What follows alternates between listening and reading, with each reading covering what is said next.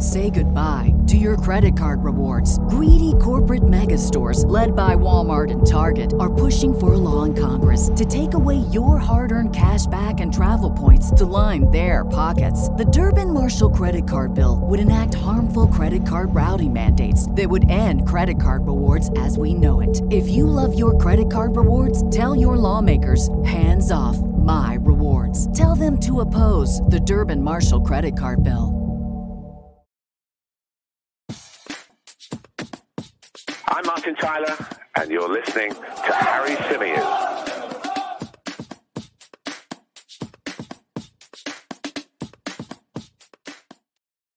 Hey everybody, how's it going? Welcome back to the Chronicles of a Gooner, the Arsenal podcast, part of the 90 Min Football Network. As ever, I'm your host, Harry Symeou, and on this edition, we're going to be looking back at Arsenal's League Cup exit. The Gunners, of course, crashing out in the third round at the hands of Roberto De Zerbi's Brighton and Hove Albion. A disappointing night at Emirates Stadium. There's no way of getting around that. There's no way of packaging this up into a positive. But we can discuss whether or not it's the end of the world. Well, no, look, we're not even going to discuss that because it's not the end of the world. But there is quite a bit of mixed feeling on social media from Arsenal fans. I've spoken with a few people today. I've exchanged some tweets with Sophie from the Highbury squad. Make sure you check out the Highbury squad, by the way, who feels quite strongly about the fact that Arsenal seem to just throw this competition away, that it was an opportunity for Arsenal to go on and get silverware. And if you win silverware at the start of a journey like this with a young group of players, that can have a really positive knock-on effect going forward. I get that. But in the grand scheme of things, am I all that fussed? I mean, does it matter that Arsenal have gone out of the League Cup at this stage? If I'm being completely honest, I don't care.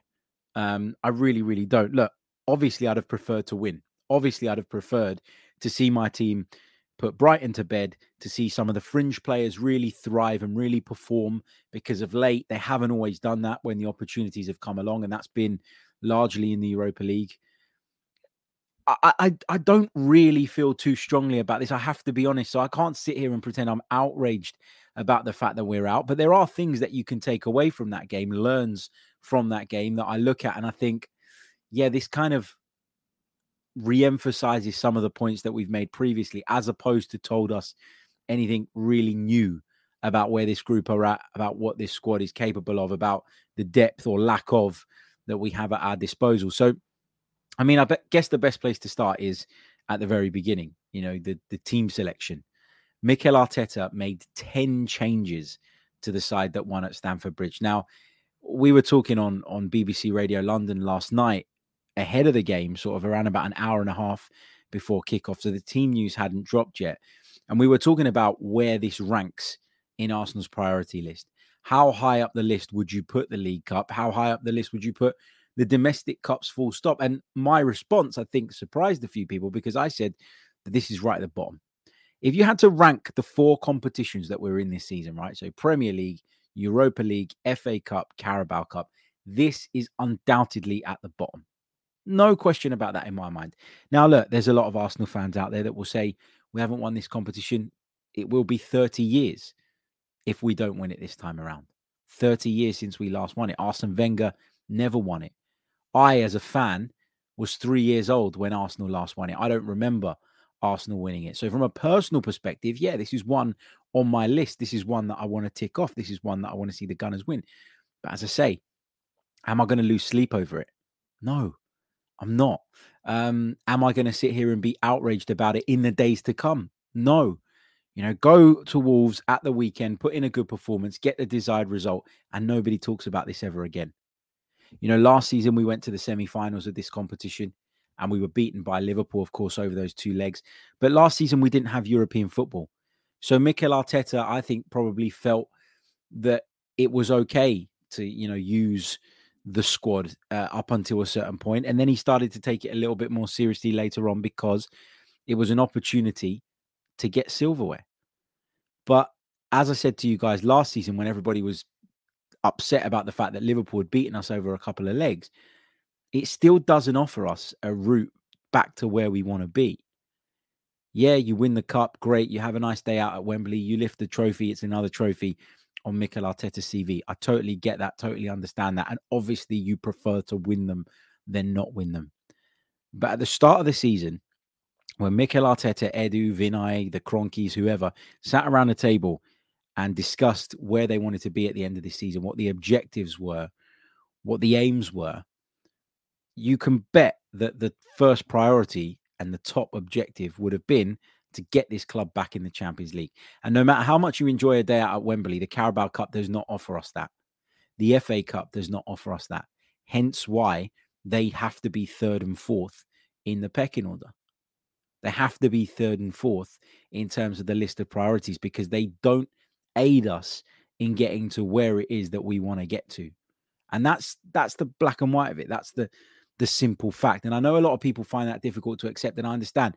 Nobody wants their team to lose. I didn't. I was annoyed last night when I was covering the game. I was annoyed when Brighton scored the first, second, and third. I was annoyed with some of the defending. I was annoyed with some of the play in the final third. I was annoyed with the way I didn't think we controlled the midfield well enough. There were a lot of things that irritated me and aggravated me. And as I said right at the top of the show, there were a lot of things that I already thought that I come away now totally convinced of. And we'll get on to individual players in a minute, because I think it's worth discussing some of the performances we saw last night. But does this justify a huge reaction, a huge meltdown? You know, there's people out there sort of questioning the decision to pick the team that Mikel Arteta did. Could you argue that it was a little bit disrespectful to Brighton? Myself and Aaron Paul on BBC Radio London were having this conversation last night. Could you accuse Mikel Arteta of disrespecting Brighton? You got to remember that Brighton made 8 changes as well, right? So this was not Arsenal turning up, you know, disrespecting the Brighton side that were all over this game and all over this competition and we're all in on it, who played their first 11 and then battered us. That's not what happened. What happened was both teams made a lot of changes. There's a huge risk when you make a lot of changes that you affect the continuity, you affect the momentum, you affect, you know, the cohesion of your side. And I think there's a lot of relationships in this makeshift Arsenal team that we saw last night that aren't there and probably will never be there. You've got different types of players to the ones that normally playing in key positions. For example, Mohamed El-Neni, you constantly saw him last night drop into that pocket in between the two centre-backs.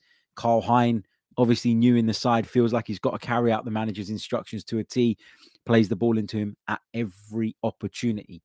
And on numerous occasions, it put us into danger and into trouble. And so you think about what would happen if that was Ramsdale or if it was Thomas Partey in El-Neni's position. And what would actually happen is Partey wouldn't drop into that space every single time.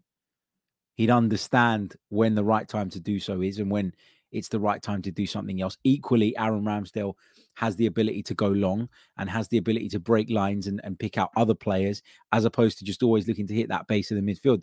And what you get when you get a group of players that are on the fringes coming in is a desperation to impress the manager and almost a fear of trusting themselves, a fear of getting it wrong, a fear of not executing whatever it is they've been asked to execute in exactly the way that the boss wants. And then they become robots. And you saw that last night with a number of players. Again, we'll come on to the individuals in a minute. But just let me know, how are you feeling, generally speaking, about the fact that Arsenal are out of the League Cup at the third round stage? I did put a poll up in the chat right at the start. And the question was, should Arsenal have taken the League Cup more seriously in terms of the team selection? 21% of you said yes, and 79% of you said no. So the general consensus, or the majority consensus, is that actually Arsenal were right to make the changes. Now, I've got to be honest with you. I was surprised that he rotated so drastically. I expected to see a rotation similar to the type that we've seen in the Europa League, whereby you've got 3 or 4 of your big players in the side just to give you that bit of insurance, just to give you that bit of quality. And then, hopefully you get yourself into a commanding position and you can take them off later in the game. But instead, Mikel Arteta completely changed it. With the exception, as I say, of William Saliba, everybody changed. And you run through that team. Karl Hein making his debut. You look at right back Cedric Suarez. We all know what we're going to get from Cedric Suarez. Left back was Kieran Tierney. Centre backs were Saliba and Holding, another one that we know all about. Then you move into the midfield and you've got El Neni, you've got Lokonga, you've got Vieira. And then you look into the forward line and you're talking Marquinhos, Nelson, and Nketiah. That team, where would it finish in the Premier League? I don't even think it finishes mid-table. Genuinely, I don't. So why are people shocked and surprised when we come up against Premier League opposition, decent Premier League opposition as well, and get beat? You shouldn't be surprised. What it does is it highlights and shines a light on the fact that this squad is nowhere near well equipped enough to compete on multiple fronts. And what we've had to do is try and find the balance in the Europa League to navigate our way through the group stages. And that worked okay. We were quite fortunate in that people didn't pick up too many serious injuries and we were able to get through it unscathed in the end. But when you start adding a third competition into the mix and a fourth competition into the mix, then this is what happens. And so am I accepting of it? Am I happy about it? No, I'm not. I'm not happy about it. How can I be happy? My team's lost. This is a club that I adore and love. How can I be happy that they're out of a competition? I'm not happy, but I'm trying to think what the right word is here. I'm not happy, but I'm okay. I'm over it, if that makes sense already. That's how I feel, genuinely. Let's go over to the chat. Let's say a few hellos. Daniel, Steve, Harvey, Mark, Paul. Who else we've got? Matt, Ash, Tom. We've got Ben Excel. We've got Christopher. We've got Kai. Lots of you. Let's take some of your comments. Let's get what you guys are thinking on this as well. Mark says, I'm more disappointed for or with the second string of players who won't get much game time now. Yeah, that's how I feel about it as well. Ash says, if there was one first team injury, Arteta would have got killed. Not literally, but I know what you mean, and you're probably right. Zed Tom says, at least it isn't as bad as Spurs losing despite going with the strongest team they could. Yeah, look, it was an awful night for London clubs, wasn't it? Everyone went out. What else have we got? Mark goes on to say, maybe we do have bigger fish to fry, but we let the seagulls swoop down and steal our sardines. I love that. Brilliant. Ash goes on to say, all it shows is the depth issues. The next step of the project is raising the floor of the squad. I agree. Steve says, it's just wrong for supporters to want their team to lose a football match. After saying that, the League Cup is bottom of priorities this season, so I'm not too upset. Yeah, look, nobody's saying that they want their team to lose. But I'm certainly not saying that. It's one of those where if you win, you're happy, great. You know, it gives confidence to those players on the peripheries. It gives confidence to those players knocking on the door, hoping desperately to force their way into the starting Premier League 11. But at the same time, if you do get beat, you can take it. You can process it. I mean, honestly, I'm not upset. Not in the slightest. What else have we got? Christopher says, could not care less about this result. The competition is totally redundant anyway, shouldn't even exist. Ash says, Harry, were you surprised that Mikel was so open about the squad being short? It's not normally like that. You know, we'll touch on his presser comments a little bit later on because there were a couple of points I just wanted to pick up on that. But let's go through then some of the individual performances. Actually, before we do that, sorry, I haven't written a running order today. I'm all over the place, which is why I keep jumping back and forward from different topics. My apologies, how very unprofessional of me. But let's talk a little bit about the approach to the game then, because having said that this is bottom of the list of priorities, having said that this is not a competition I'm too fussed about, having said that, you know, it could be a bit of a blessing in disguise given the fixture pile-up that we can expect post-World Cup, and given that we're going to come out of the back of the World Cup not really knowing how some of our players are going to be doing. We're not really going to know where some of them are at in terms of their fitness. Are some of them going to have difficult times from a mental standpoint? Is there going to be a World Cup hangover? A lot of people are talking about players maybe not trying so hard in the final weeks, maybe just backing off a little bit, maybe being a little bit hesitant when it comes to certain challenges that could potentially lead to World Cup missing injuries. Maybe there is an element of that, but at the same time, and by that same token, is there going to be a bit of a hangover on the other side? There might be. Nobody knows, because this doesn't happen normally. And so you can't plan for it either way. You just have to kind of do the best you can up until the break, and then just hope that you can reset and restart with the least disruption possible when the World Cup finishes and everybody returns back to their clubs. But having taken the decision that this was obviously not a priority, i.e. picking the team that he did, i.e. picking a front line that didn't have any of the first choice players in there, i.e. making 10 changes to the side that won in the Premier League at the weekend, I was then surprised to see Mikel Arteta trying to turn it around by bringing on some of the big boys once we found ourselves behind. I mean, by the end of the game, Jesus was on, Martinelli was on, Xhaka was on. Was Odegaard on as well? I think he was. And Gabriel was on. And you're kind of looking at it and you're going, Zinchenko too. You're kind of looking at it and you're going, well, did you care or did you not care? Because if you cared, you'd have picked a stronger team. Surely. If you don't care, then given the likelihood of us turning this around and the fact that it's pretty much at zero because we played poorly all night, you're probably thinking, why am I going to my bench then? Why am I going to take any risk whatsoever with these players? The tie's done. That's how I would have looked at it. So I'm struggling to understand whether Mikel Arteta cared, but just misjudged it really badly and then tried to salvage it later on, or if he doesn't care and then just felt like he had to show some willingness for the fans that had paid their money to turn up, some willingness to try and get themselves back in the game. And that's why he made those changes. He weighed up the risk and the reward. The risk, obviously, given some of them only played 10, 15 minutes, was not very high. And the reward is that those walking away from Emirates Stadium on the night would at least be able to think, yeah, well, at least he tried. At least he turned to the bench and he tried to change it. I don't really know. I can't quite work out what his plan was, essentially, going into the night. Did he get it horribly wrong? Did he show a lack of respect to Brighton and Hove Albion? You could argue that as well. But let's run through the team then. Let's start with Karl Hein. Look, given his debut, handed his debut, he is a very promising young goalkeeper. He's played 16 times for the Estonian national team. He's no mug, okay? He came into the picture last night. I think a lot of people were surprised to see him start. And unfortunately for him, after 26, 27 minutes, he made a mistake. And that mistake is something that I think obviously clouds people's judgment of him. I think it's a mistake that can happen to any goalkeeper.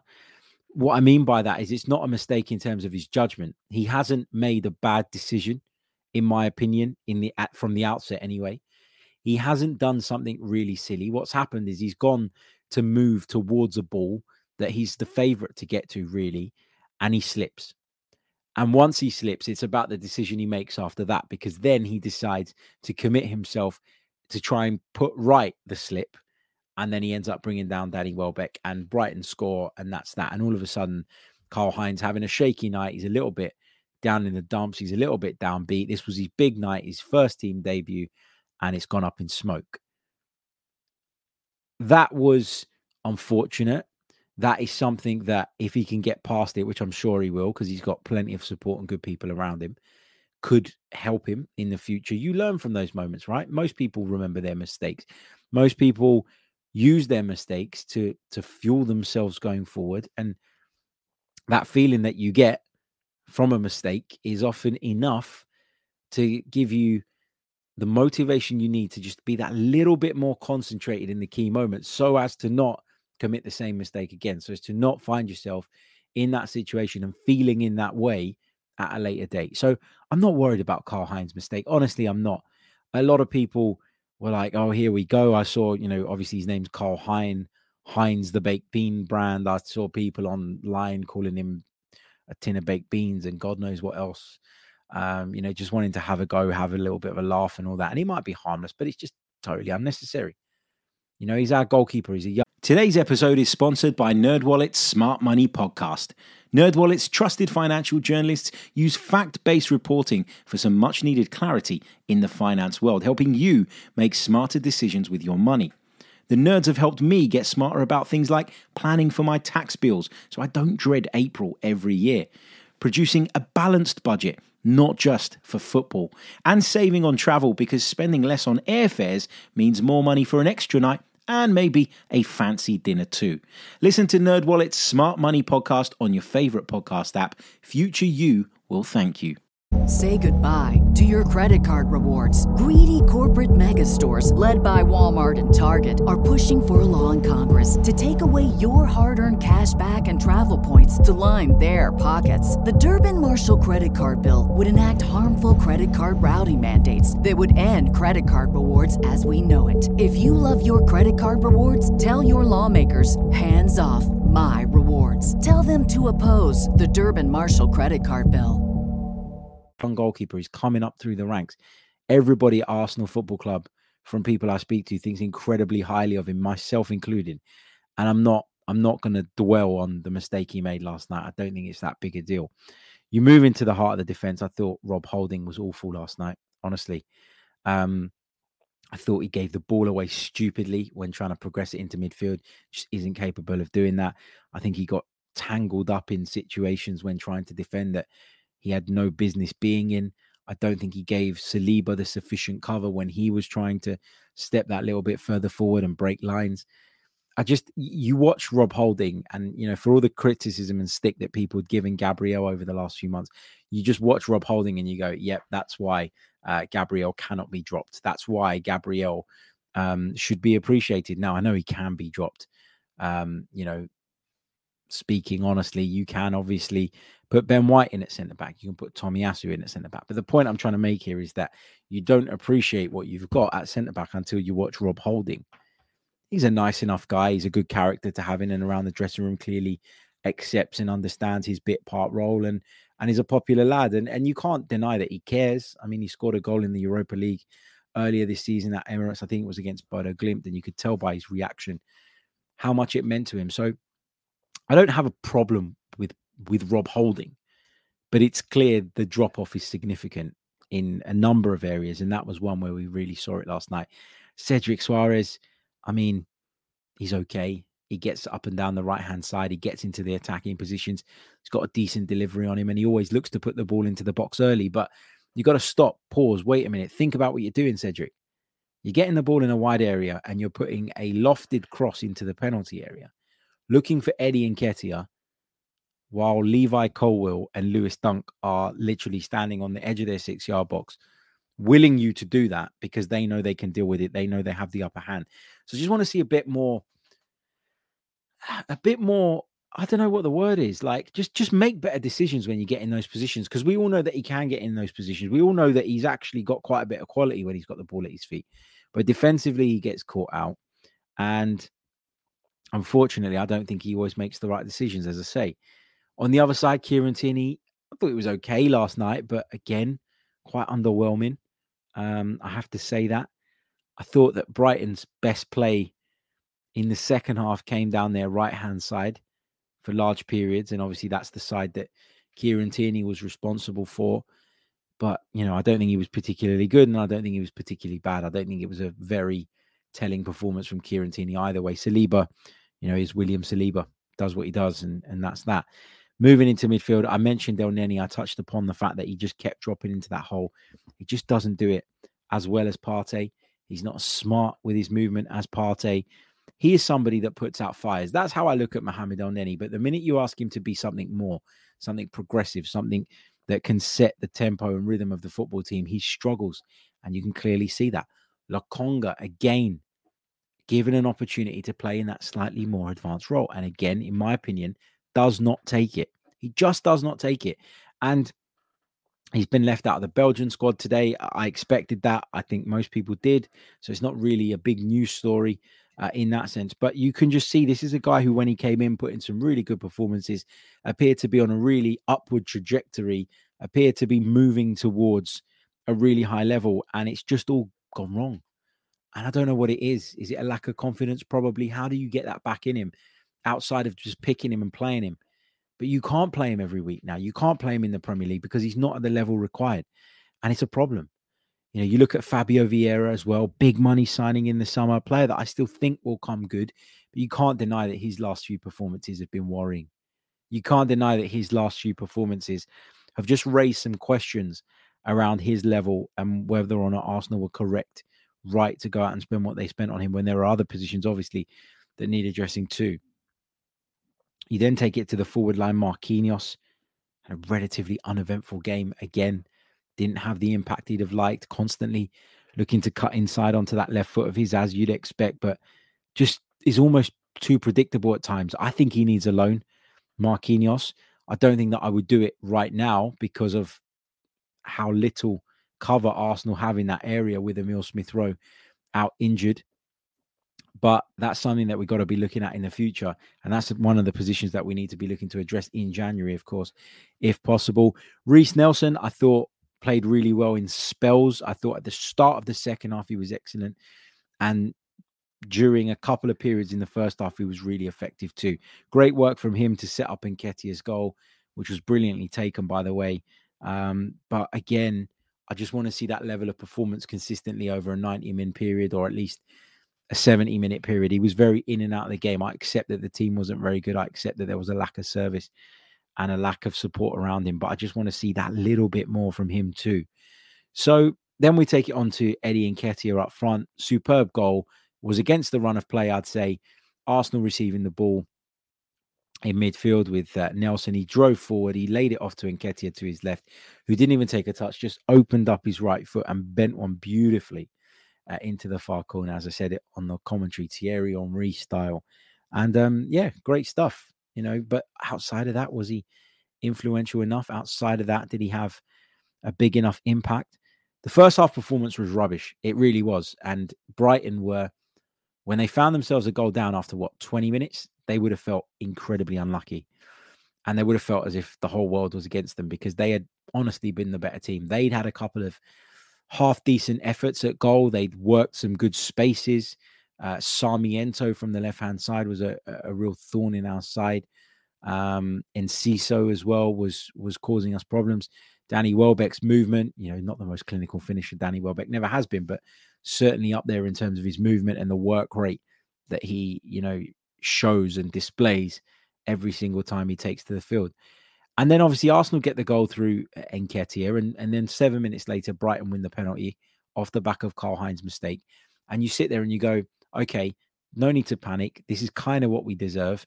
Brighton do deserve to be on level terms. We've not played very well. It can only get better in the second half. And the teams go in at the break, and Mikel Arteta says what he says and does what he does. And when Arsenal come out, they come out with a new intensity, with a new purpose, with a new drive, with a new tempo about their game. They look like a completely different animal. And I turned around to my colleague and I said, yeah, you know what? This bodes well. Arsenal look like they have been shaken up at halftime and really desperately want to put on a display and get themselves over the line here. These players, the Vieiras, the Nketiahs, the Marquinhoses, the Nelsons, these guys have got a point to prove. So here they are trying to do that, and let's all get behind them. And the volume inside the stadium went up, and you think that Arsenal are going to go on to win it. There's a couple of opportunities. Nketiah's shot was just tipped onto the post. There was a really good chance for Sambi Lokonga that he put wide. And you're thinking, okay, it's just a matter of time. And then Brighton go down the other end and get that second goal. Mitoma, the substitute. Really well-worked move again from Brighton. Arsenal naive. Arsenal caught out. And what was interesting was I counted in the second half twice, and twice in the first half, Arsenal finding situations or finding themselves in a situation where a Brighton attack of 3 or 4 players had completely bypassed the Arsenal midfield and was onto the back line. And it was 3 against 4 or 4 against 3 or 4 against 4, whatever. That was a worry. And that doesn't happen anywhere near as frequently when Thomas Partey's in the side, when Ben White is at fullback, when, Zinchenko plays on the left, or when Tierney plays on the left alongside the first teamers. Why? Because there is a much better structure in place and the players are individually well equipped to deal with those issues and therefore do that. But when you make those changes and you put a more traditional fullback in at right back, for example, that impacts the structure, that impacts the way we morph between our offensive and defensive shape. So, yeah, you could see all those cracks. And I wasn't surprised in the end when Brighton then got a third through Tariq Lamptey. and essentially put the game to bed.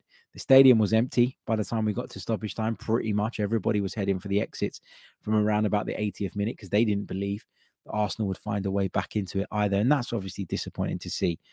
Listen, momentum is a big thing. I talk about it a lot, and I talk about how much emphasis and value Mikel Arteta puts on that because I really believe he does.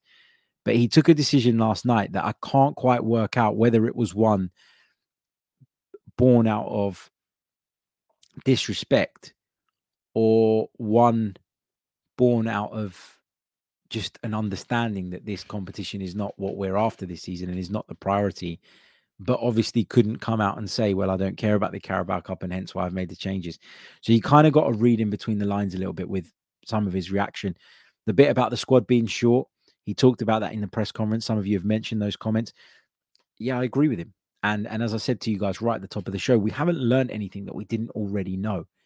All that we've had is confirmation of what we already believe to be the case, is confirmation of what needs to happen in January, should the club manage it. And hopefully they can, hopefully they can, because if we can and really double down on the success that we've had at the start of the season, and we can add those players that are going to keep us at that level and help us remain afloat, then, I'm all for it. But at the same time, we've seen that Arsenal are not the type of side to rush into the transfer market now and do a rash deal. That's not what this project is built upon or based around. And we're not going to see that, I don't think. I think if you do see Arsenal make moves in January, it'll be moves for players who, A, they feel are available but have had an eye on already. And B, players that maybe they're considering bringing on board, that is, in the summer, but feel that if they throw a little bit of extra money at it, they can get it done in January, and that stands us in good stead moving forward. So yeah, there we are. It's it was a frustrating night. It was a disappointing night, but have I lost sleep over it? Absolutely not. Am I stressed about it? Absolutely not.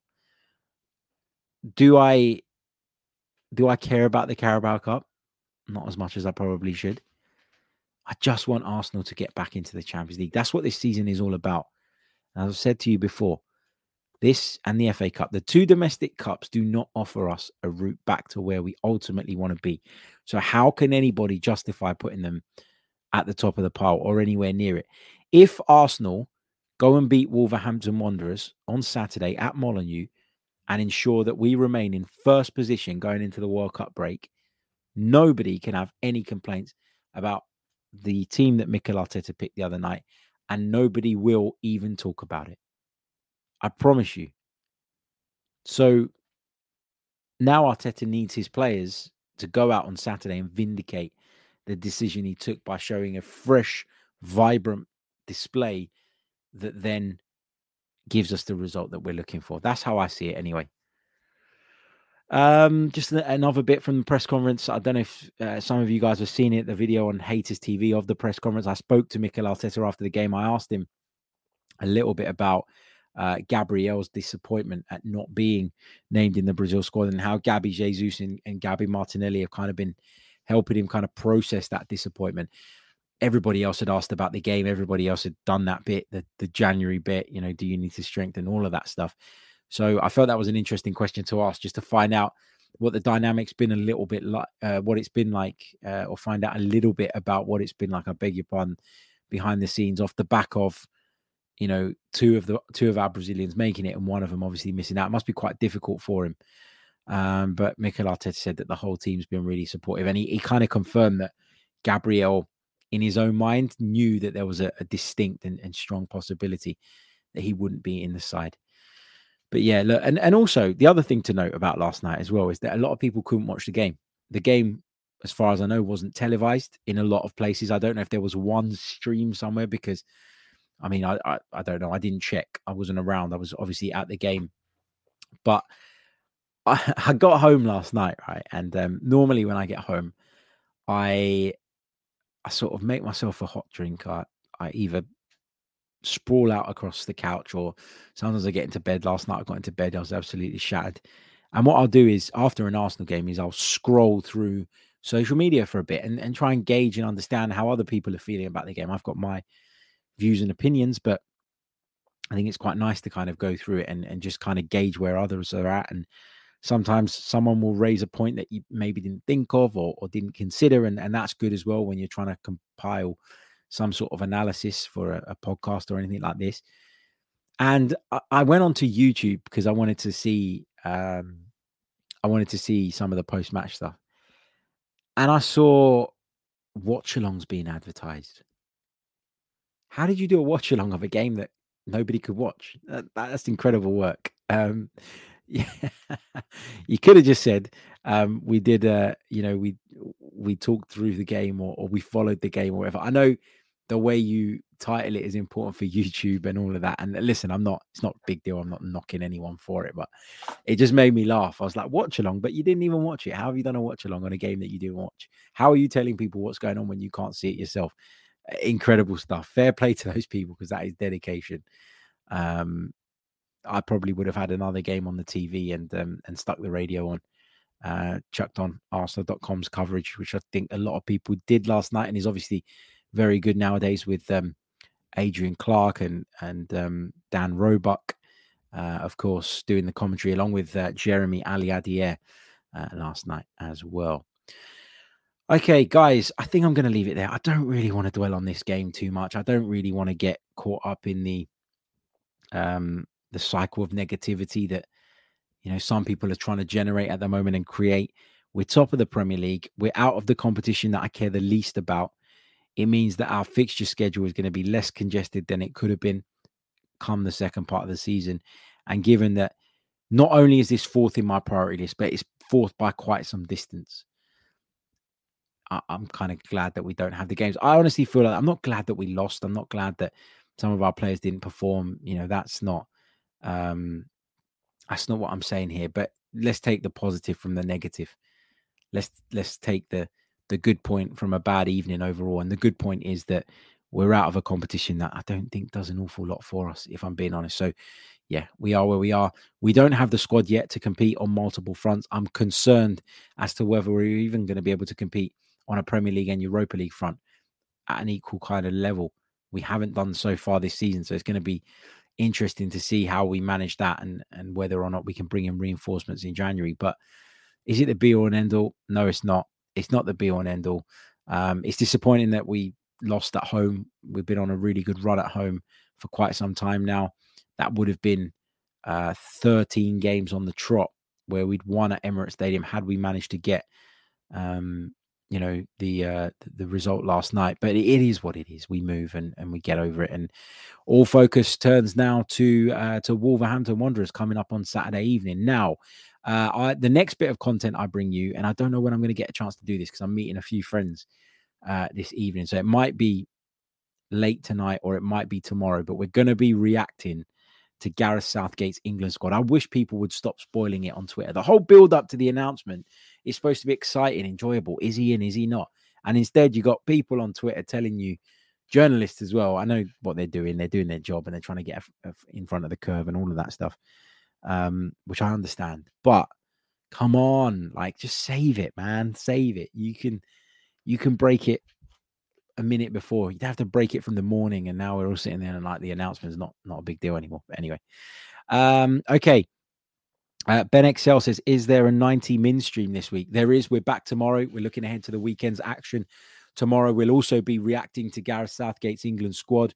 And of course, we'll be catching up on some of the news that we missed because we weren't live on Monday. But we are back and we go back to normal. There'll be a gas tank on Monday to review the final weekend of Premier League action. And then all attention turns to the FIFA World Cup, where we'll be bringing you very regular streams on the 90 Min channel. So I can't wait for that.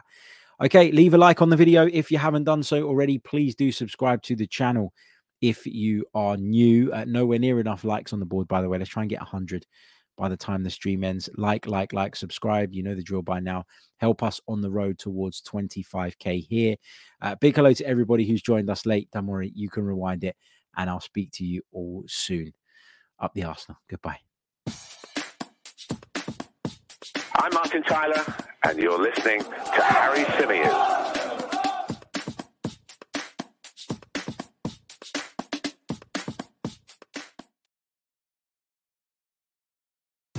BetMGM has an unreal deal for sports fans in Maryland. Turn $5 into $150 instantly when you place your first wager at BetMGM. Simply download the BetMGM app and sign up using code OldLine150. Then, place a $5 wager on any sport. You'll receive $150 in bonus bets, regardless of your wager's outcome. And if you think the fun stops there, the king of sportsbooks has plenty of surprises in store. Check out daily promotions, same-game parlays, live bets, and so much more. Download the app in Maryland today and get $150 in bonus bets instantly from your first wager. Only at BetMGM.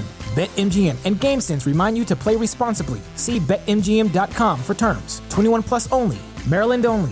New customer offer. Subject to eligibility requirements. Rewards are non-withdrawable bonus bets that expire in 7 days. From issuance, please play responsibly. For help, visit mdgamblinghelp.org or call 1-800-GAMBLER in partnership with MGM National Harbor. Promotional not available in Washington, D.C.